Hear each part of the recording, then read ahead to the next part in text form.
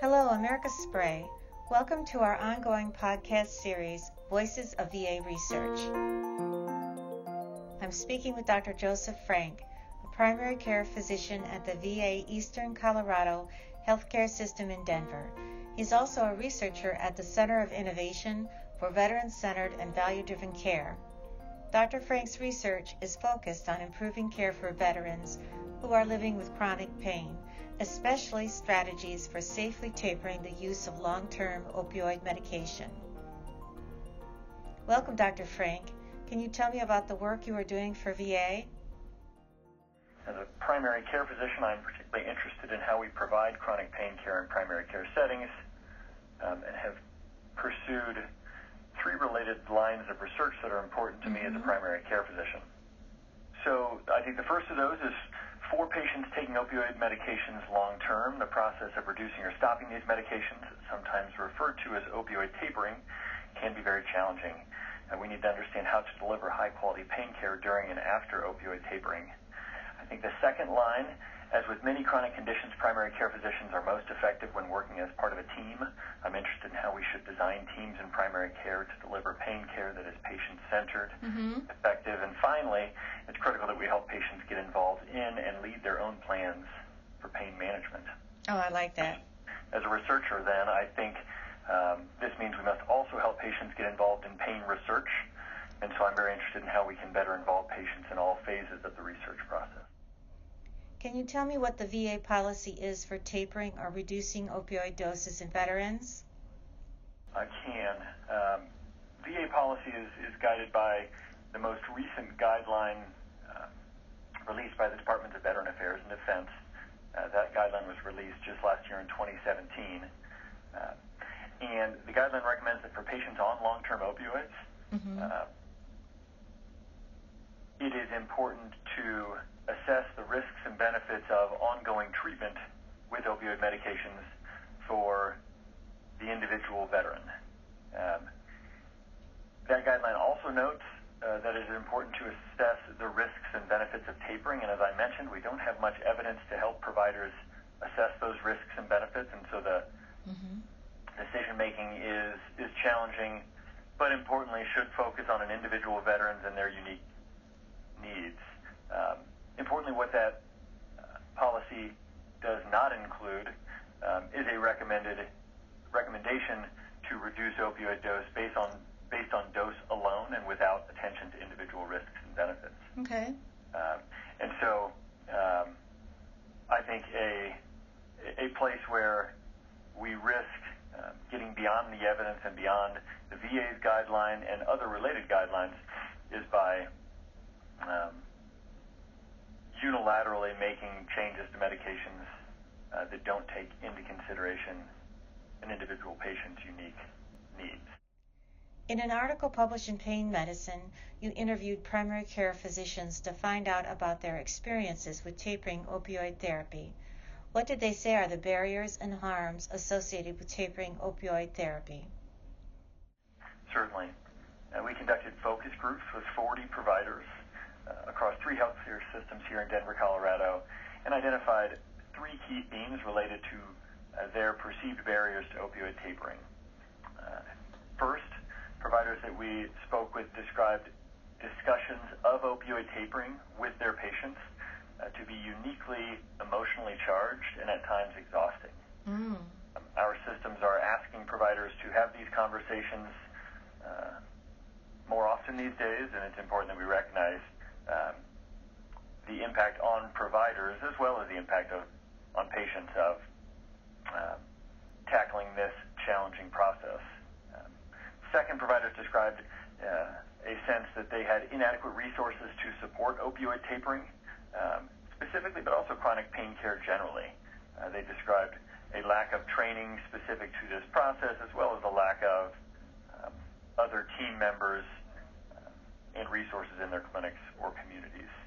And third, they reported that opioid tapering did not go well when there was a lack of trust between their patient and themselves. You also mentioned in that study that you identified some facilitators or best strategies that would help primary care physicians safely taper long-term opioid therapy. Can you tell me what those are? In addition to barriers, primary care providers that we spoke with also described strategies that they found helpful. They noted the importance of empathizing with their patient's experience, both their experience of pain and any concerns about making medication changes. We have learned in our prior work talking with patients about this process that it can be very anxiety-provoking, and so providers noted the importance of acknowledging that anxiety. Providers also described opioid tapering as a long-term process that benefits from planning and preparation. They describe ways in which working with individual patients to think long-term about goals as it relates to the medication was a productive process. And finally, they reported feeling supported by guidelines and local policies that sought to standardize care processes related to opioid prescribing and opioid tapering. Can you tell me about how they might help someone who suffers chronic pain and where the limitations are? I think the goal of using medications, I guess any medications, particularly opioids long-term for a condition like chronic pain, is that they improve function and quality of life. Mm-hmm. I think we are moving away from measuring pain severity on a simple 0 to 10 scale and trying to think more broadly about an individual patient's long-term goals as it relates to their ability to do the things they want to do. So I think when they are beneficial, it's because they are helping patients function well and improve their quality of life. I think important risks often travel alongside those benefits, and we have seen in prior studies that some people often take these medications with some ambivalence as they experience both benefit and some downsides. Mm-hmm. I think downsides include side effects. Side effects differ based on the individual patient, but can include decreased energy, can include cognitive impairment, and some other meaningful side effects that they experience day to day. And then I think the risk of serious harms such as overdose or new opioid use disorder diagnosis, I think are front and center in the minds of policymakers and for providers. Mm-hmm.